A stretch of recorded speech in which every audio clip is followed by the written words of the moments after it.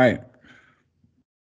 So let's go from an American character to an American airline. Let's go. And we're not too far off from Portland. So this guy is from Washington. And this incident actually happened back in January. So back when we were covering last season, all these unruly airline passengers was acting up. This guy on American Airlines flight back in January did all types of crazy shit. So he initially had got up from his seat and was asking for, I guess, another person on that flight, said her name, jumped over the beverage cart and knocked down the flight attendant with her drinks.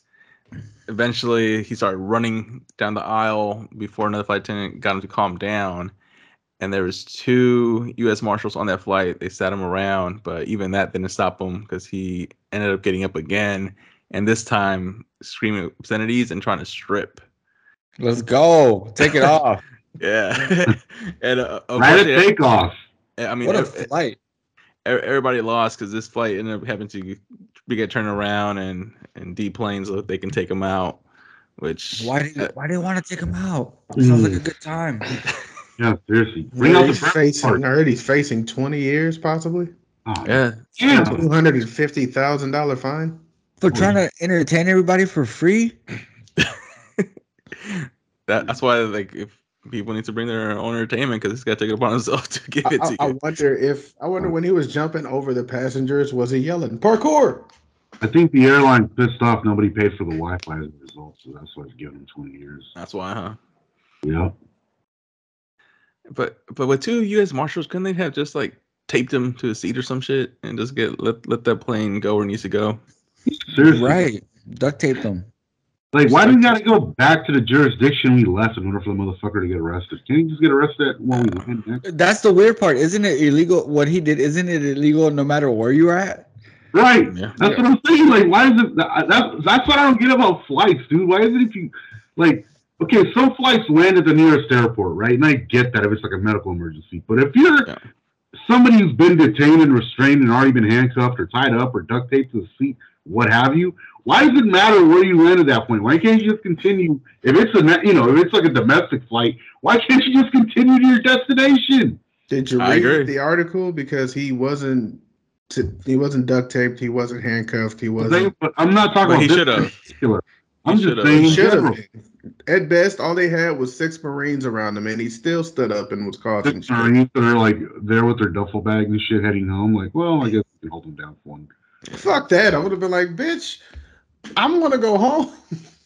Exactly. Or some people might have connecting flights they just missed. I just turn around like, you stand up, I'm gonna hit you so fucking hard, you're gonna be seeing stars for the rest of the flight. So here's a question: would any of you guys jump into a scenario like that, and if your flight was about to get screwed over? I'm dropping an atomic elbow.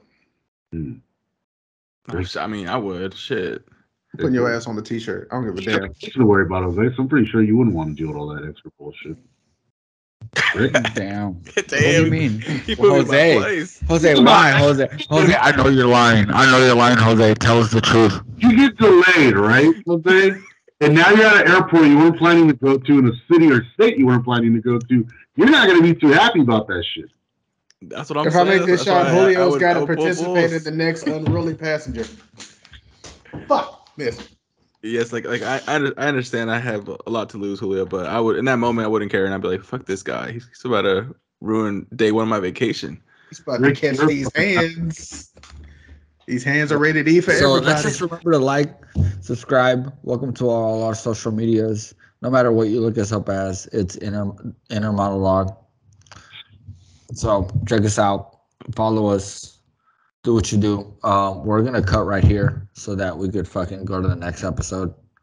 Thank you for hanging out with us. Happy 4th of July. Looks like he's got some nice tits. I'll talk to you guys later. Just possible. Make sure you watch the